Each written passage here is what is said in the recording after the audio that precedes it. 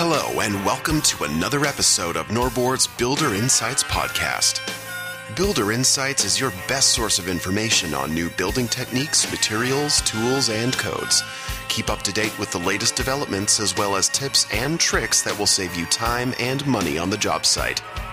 And now, Builder Insights.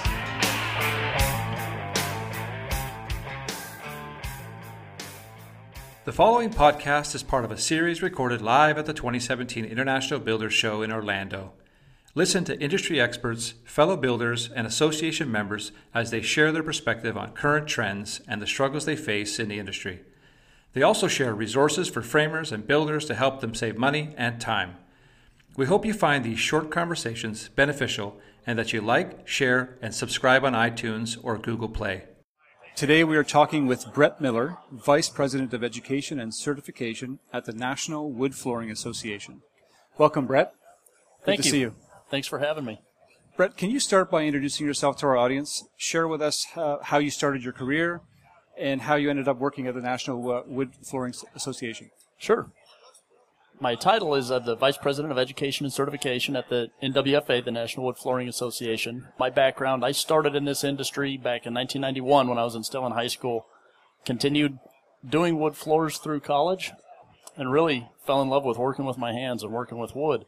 I owned my own business out in Colorado, that's where I'm from. I became a wood floor inspector through the NWFA and realized that there was a science and a lot of technicalities to this industry other than just nailing in a wood floor. Right. From there, I continued with the trade, again through college, beyond college, started my own company, and worked for a manufacturer for several years, worked for a large retailer for several years, and ended up at the National Wood Flooring Association as the technical guy. Fantastic. So, yeah, almost 25 years in the industry. Oh, wow. Very good. What's the makeup of the NWFA? Who are your members? So the National Wood Flooring Association is the trade organization for the wood floor industry. We're represented worldwide. We have members represented in 54 countries around the world. Our membership is made up of manufacturers, distributors, contractors, retailers, inspectors. We cover the entire supply chain of the wood floor industry. We currently have almost 3,500 members worldwide, and those members are member companies. So a company like Norboard would be considered a company, and all the people that are employed by Norboard would fall under that umbrella. So we represent estimates of around 30,000 individuals worldwide. Can you talk a little bit about what the NWFA does? Sure. So the NWFA is recognized on a world scale as the authority in the wood floor industry. We write the standards for the wood floor industry. We write the installation guidelines, which are recognized and often referenced by most manufacturers as the way to install wood floors or the way the job site needs to be prepared to receive a wood floor. We also, our mission is to educate the industry to properly install a wood floor. So we offer schools. This year we're going to have nearly 60 schools around the country where we take our schools on the road. North to south, east to west, we're all over the place. We have regional instructors across the country that help us teach our curriculum. And what we're really teaching is, we've got a few different paths. One, how to properly install wood floors. Another path, how to properly sell wood floors. And the final path that we all try to avoid, how to inspect a wood floor failure. So where are you teaching these curriculums? Well, headquarters is in St. Louis, Missouri, and we do several of the schools in St. Louis, especially the inspector schools and some of the higher caliber schools. But our schools are all over the place. We do schools, we have training facilities, West Coast, Midwest, and East Coast, and all up and down the board on all fronts. We're also doing several schools in Canada as well as Mexico this year. No kidding. So we're all over the place. Fantastic. Of course, there are many factors that impact the quality of a finished floor. Can you mention a few and expand on them? And, of course, we would like you to cover acclimation because that's why we're here today. Sure. There are many factors that can affect the performance of a wood floor. Wood floors are manufactured across the country across the world by manufacturing facilities whose sole purpose is to create a wood floor that will perform. Unfortunately, we do see failures, and those failures can often be avoided. Avoiding failure does have to do with acclimation. There's two main caveats to a wood floor failure. First one is specification, ensuring that product was sold to the right person for the right application. Okay. We can track most of the wood floor failures back to improperly specified wood flooring at the point of sale. Okay. Give me an example of that. How would you have wood flooring that was improperly spec'd?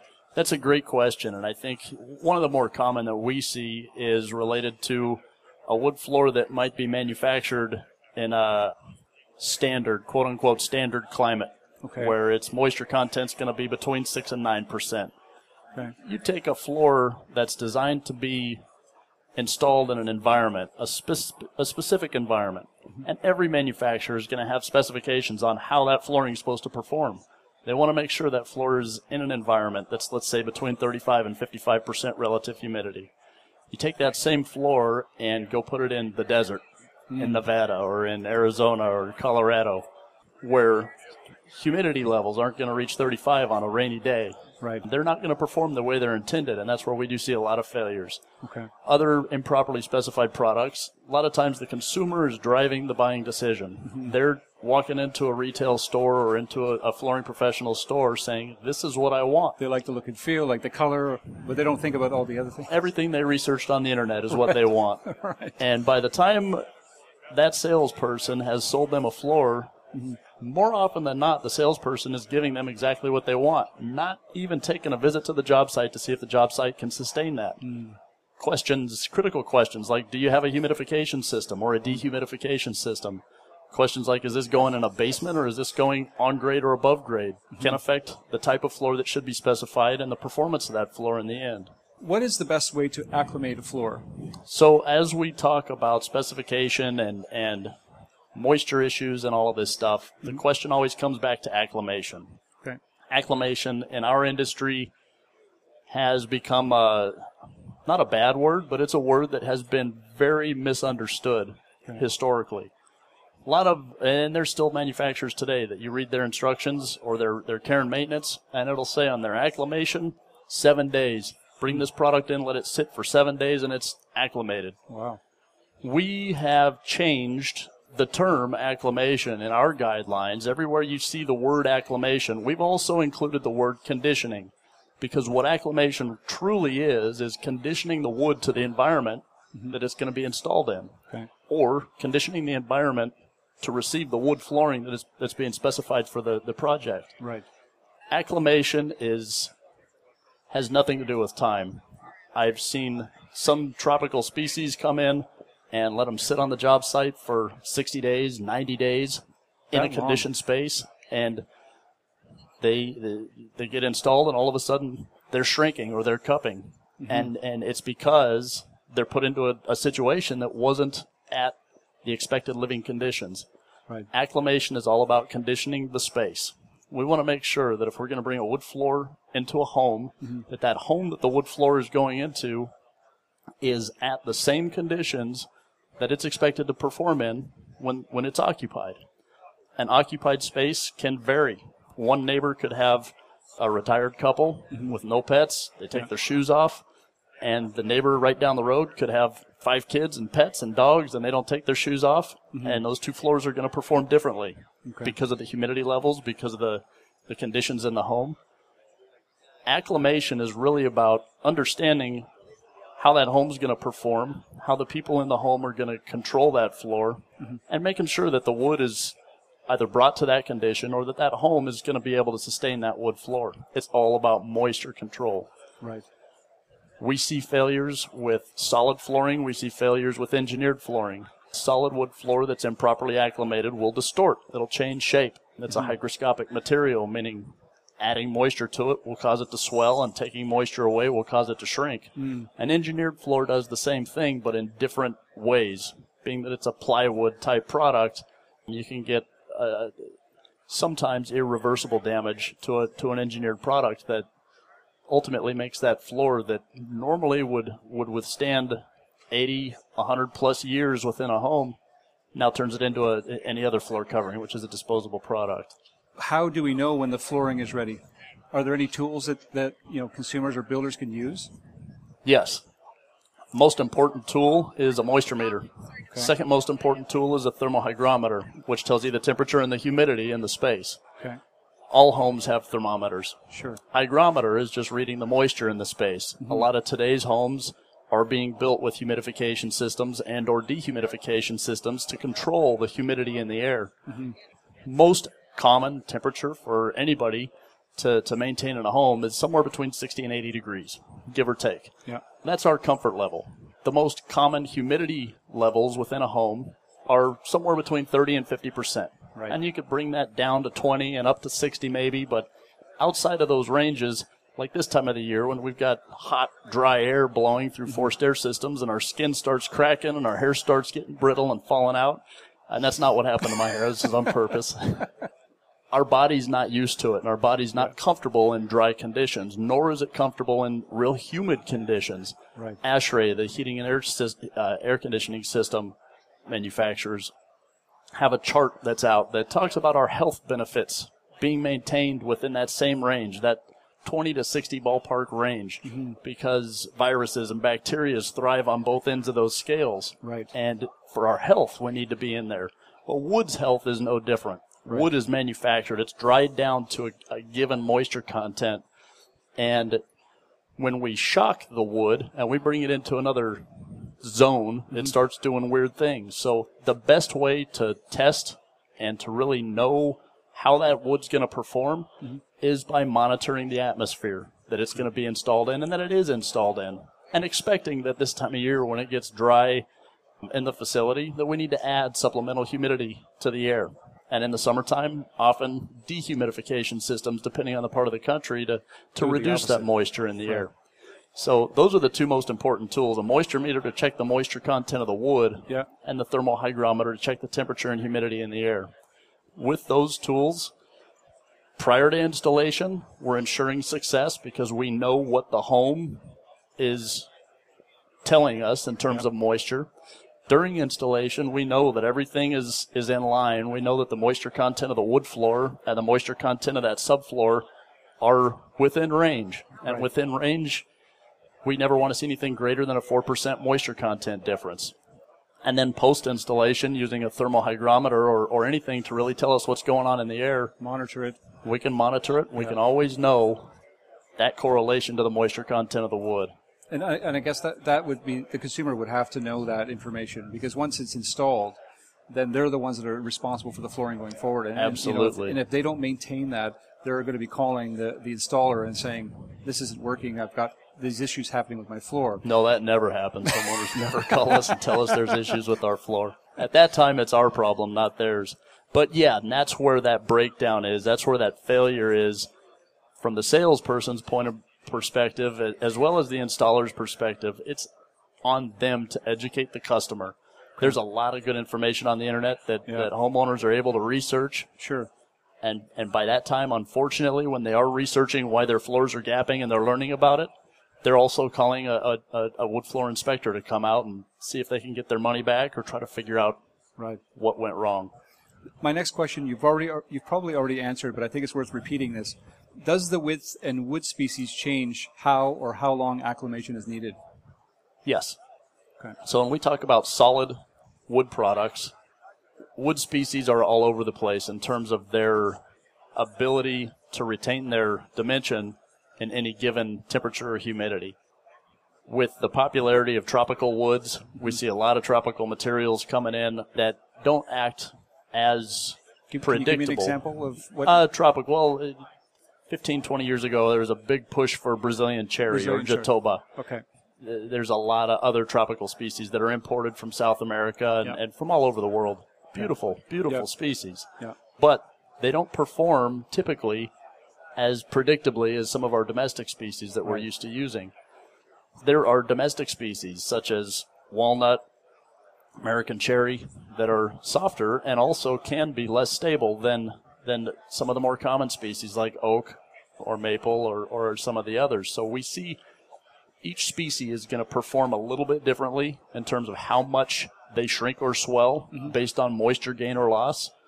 And as well as then you introduce the engineered side of the product, the family, where engineered flooring is a little bit more stable, but it will react a little bit differently also.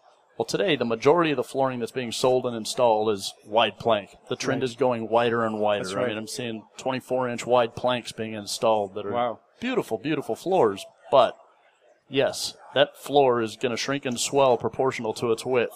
So on a 2 1/4 board that we're used to historically, you get a 32nd of an inch gap in between two boards. We'll multiply that times 10 for that wide of a plank. And all of a sudden you've got a board that is shrinking and swelling proportional to its width. So you're seeing major differences in these types of species. And then we can start talking about saw cut and how a plain sawn board is going to perform differently than a quarter sawn piece of material will, just in terms of how much it shrinks or swells. And again, that's going to show on our wood floors whether they're acceptable or unacceptable in the consumer's eyes. Can you talk about some of the issues that may occur if the flooring is not allowed the proper time to acclimate? Sure. You covered some of them. Well, some of the most common issues that we see, especially when we're getting into new construction, and here's the difference, and I'll just kind of lay out two analogies. A remodel, which is a high percentage of our business, we're walking into a job, selling a wood floor for a customer whose home is already at living conditions. It's going to remain at those conditions. So we walk in, we know, we have a great snapshot. We can take tests with our moisture meter. We can get a snapshot with our thermohygrometer and find out what the temperature and humidity are. We know what the conditions are. Now it's our job to make sure our wood floor goes into that condition and performs properly. It's pretty easy to have success. Right. New construction's a whole new ball game.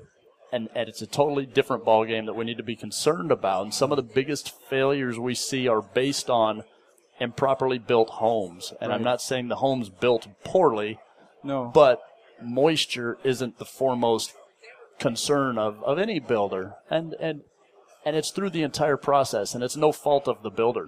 It's the construction process. You lay the deck, and then you start framing the walls, and then you start bringing in your trusses and building up and then you get a rainstorm or a snowstorm, and construction halts for a little while. And then you've got moisture on that floor. And then the moisture dissipates, and then it rains again, and then they finally dry in the building. Well, we've got a lot of moisture that's been introduced to that building. Then we start talking about pouring a slab in a basement or in a garage. And then we got paint, texture, primers, paint, all have moisture. Then the wet trades, the tile and stonework that goes on within the home, all bringing more moisture within that home. Well, today's homes are very energy efficient. I think there's tight envelopes too. So absolutely, it's a tight. I mean, there's the air exchange is there, but it doesn't allow that moisture to escape. So we go in as an installer in those situations, and we've got moisture issues that can't just be fixed right away. They can't be given that time and that air movement and that heat to really dry out the way we need them. Nobody wants to wait for their flooring either. Exactly. We got tight schedules. Right. Builders are on a schedule. They've got to close on this house to get the homeowner in, to keep the homeowner happy. Yes. Well, all's said and done and everything happens, and we get the floors in and the homeowner's happy, and then 6 months later we get a phone call. My floors are crackling. My floors are squeaking. My floors are gapping. My floors are cupping. All common issues that we see, all related to wood, to moisture within the structure. So how do you deal with that or mitigate that unpredictability? Education, making sure everybody's on the same page. There are building practices that can minimize the moisture retainment within that building. From the new construction or from the framing phase, there's not a whole lot you can do. You can try to cover the subfloors. A lot of the subfloor materials that are out are excellent at repelling moisture, and they're doing a great job of trying to keep everything as dried in as they can. Right. All wood products within the building are going to perform the same. They're all going to react the same as a wood floor does. Unfortunately, it's the wood floor that's being walked across and noticed when we get gaps and cracks and squeaks and pops. Right. It's not the studs. It's not even the cabinets. Cabinets, they're not as obvious when they start seeing moisture-related issues. So avoidance is really understanding. It's understanding that moisture and wood relationship. It's understanding how to best mitigate that and how to control it so that we can minimize those issues. The other big thing is scheduling, ensuring we, on the wood flooring side, are pushed near the furthest back in the schedule as possible with the pre-finished flooring in specific, so that that home has had time to dry out and reach equilibrium. And one of the single most important ways to help that whole process is to make sure that HVAC system is operating and has been operating for a minimum of 5 days prior to that flooring even being delivered to the job site. Right. And getting that home up to that expected living condition prior to wood even getting delivered. If we get that home up to that point, the first year of any wood floor, it's going to go through its settling phases. But if we can avoid those shocks of that wood floor actually just sucking up a lot of moisture and then losing a lot of moisture over that first 6 months, that's where we can, wood floors are always repairable and refinishable, and that's the beauty of wood, and that's why consumers drive to have wood. Yeah. It's how to properly maintain that wood and know how it's going to perform. That really helps us all avoid any failures. If a problem with the floor should arise in a few months, what should the builder do? Unfortunately, when there's a problem that arises, the consumer's already not happy. Right. So it's easy to sit here and say, educate the customer. That should have happened up front. Right. Then that problem may not be a problem, or it might be one of those reminder conversations as opposed to an educational conversation with the consumer. Mm-hmm. First things first, make sure you have your moisture under control. I don't know, I guess as I try to answer your question, I keep looking at ways that could have been avoided. Right. At the first point, having a proper... Being proactive is probably the solution here. Yeah, exactly. Have the right installer in to do it. Make sure that everything was tested up front. Once it does happen, and it does, it's really a matter of customer service. We want to take care of our customers, but also it's not raising a big flag saying we have a problem, we're going to tear out this floor and replace it. Wood, that's the beauty with wood.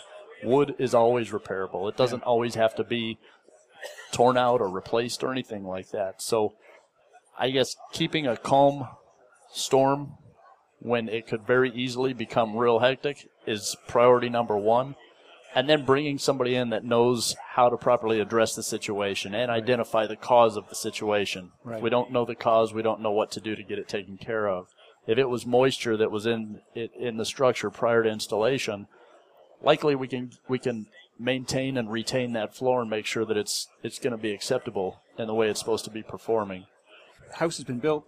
Consumers taken possession of the home. They're living in the house. The builder's done the work up front. Gave them the sort of an explanation on how to take care of their floors. And of course, they don't do it, or they don't maintain the levels of humidity in the home. And then, 6 months later, they're calling the builder. That's got to be a tough conversation for the builder to have. And how do they deal with that? Absolutely. I can tell you one thing that I did, and this was kind of playing Monday morning quarterback as a business owner, because we got those phone calls every year. Yep. About November in Denver is when everybody's heating systems got cranked on and those floors just started shrinking up. Yep. The one thing that we did, we went around and we developed and we had partnerships with our distributors that had what we called crack sheets. And these were just informative tech data sheets that we could give our customer explaining the science of, in layman's terms, the science of why wood's doing what wood's doing. Then we started realizing, all right, that's kind of trying to remedy the issue after the fact. So every floor that we sold, we gave them a relatively inexpensive thermohygrometer, something they could throw on their countertop. It cost us $15. We give it to them. What a great idea. And then, when they do call us up, they say, well, you remember that thing that I gave you, that little monitor, what is it saying? A lot of times that avoided the conversation, but almost helps them, it reminds them about the conversation. Right. Building a new home, that wood floor gap sheet that they got at closing is one of hundreds of sheets that they have information about their home. Sure. So yeah. it's not reasonable to think that they're going to sit there and remember everything. Yeah, exactly. So at the end of the day, it's a matter of if that floor gets to that point, it's really a simple enough remedy to add some humidification, even if it's an individual standalone unit that you can go buy at really any hardware store, and let it sit in there and bring the humidity up and watch what that wood floor does. I mean, in front of your own eyes, over the course of a couple of weeks, that floor is going to go from seasonal gaps to all of a sudden tight again. Yeah. And it took me a while with my wife. We had walnut floors, and I didn't have control of my humidity in my house, and that walnut, every season I had that a problem in your own home? We had gaps between our boards, and every summer I had washed out floor. It was just minor cupping. Yeah. But I also knew that was what it was doing, and it was actually fun to watch it go from cupping to gapping back to normal. And no kidding. it's the nature of wood, and it's really the beauty of wood, and it's a difficult thing that I think all of us in the construction industry deal with is the perception of how things should be versus the way they really are. And with wood, the beauty of wood is that it is a living, breathing organism. But as it's on your floor, it's not going to be plastic. It's not going to be something that's disposable. Mm-hmm. It's a natural product, so it's kind of part of it. Well, I have one last question for you. What is involved for a flooring installer to be trained by the NWFA, and why is it important for installers to take training courses? That's perfect. We have education we bring around the country. Last year, we had nearly 900 people go through our training programs. Our training is open to anybody, not just NWFA members. And we've had builders come through, superintendents, designers, architects. We have homeowners even pay to go through the training just because they want to kind of see what it's about. But at the end of the day, it's a matter of understanding. And as I started working through refining our curriculum, I realized today's student is not the same as students were 15, 20 years ago, where they're coming with some information or preconceived notions already, well, right? A little bit, yeah. But also, we had shop class, and with shop class, we had kids that were learning the basics of working with their hands and tools. And it really hit me like a ton of bricks at one of our schools when I had a guy pick up a hammer backwards and try to start tapping in a nail backwards. And I thought, we got to teach these guys the real bare minimum basics. Right. But along with the basics of tool use and the safety involved with tool usage, it's the basics of water and wood. And we start going through real general science about water and wood and why water and wood react the way they do. Along with that is the job site preparation. And we'll actually spend about a day and a half on job site preparing that job site to receive a wood floor before we even think about snapping a line or nailing down a piece of wood. The schools go from the real basic elementary all the way up to the advanced level, expert level training where we're creating motifs and tarja and parquet patterns and wood floors that are not limited in terms of what we're doing. So, and you guys are certifying them as well? We do have an entire certification program. Just this last July, we launched an online university which allows people to go through and get educated from a technical point of view online. Within that university, the user can then start earning what we call micro-credentials or badges. Basically, they finish a whole series. They can earn a badge after they've done the hands-on portion of what they've learned also. Great. Then that all adds in, and we've had a certification program in place for about 15 or 18 years, I guess. Certified installer program, certified sand and finisher, certified inspector, and a certified sales advisor program, all of which require hands-on testing, a few years of experience, and a lot of training. So the training we offer, the hands-on testing we offer, the experience we require. Right. And that's something that our certification program is one that we're very proud. It's not something that somebody just buys. We fail a pretty high percentage of those that come through the program. No kidding. And every time that somebody fails, they understand why, and they are excited to get back up on that horse and come back and try again. So it's a fun program. And we do have certified professionals across the country and a real simple search engine to find on our website. How do people find them? So you must have a directory on your website. We do, and it's actually a consumer site, which is visited. We get a lot of visits to our consumer website. It's woodfloors.org. And within that, you can just search for a NWFA certified professional, and you can fill in a radius of where you're searching, throw your zip code in, Fantastic. And then a whole list of certified professionals pop up. Very good. Nice thing is for the builder, it gives them a resource. They know who they can go to, trust that the products are going to be put in right. Yeah. And at the end of the day, what all of this discussion is about is let's reduce claims. Let's reduce that money that's coming out of all of our pockets because of failures that could have been avoided right up front. Hiring the right person to come in, understanding the relationship between moisture and wood, understanding the system you're putting your floor into, the type of subfloor you're going over, and understanding what moisture really means to the performance of that wood floor and when you come in. So well said. That's what it's all about. Brett, I really appreciate you coming in today. I've learned a lot. Thank you very much. I really appreciate you guys having me. No problem. This was great. Our pleasure. Thank you. Thank you. That concludes this installment of Norboard's Builder Insights podcast. You'll find more of the same great content on our blog, including show notes and links to additional information. If you enjoyed this episode, please consider sharing, liking, and subscribing on iTunes. Thanks for listening.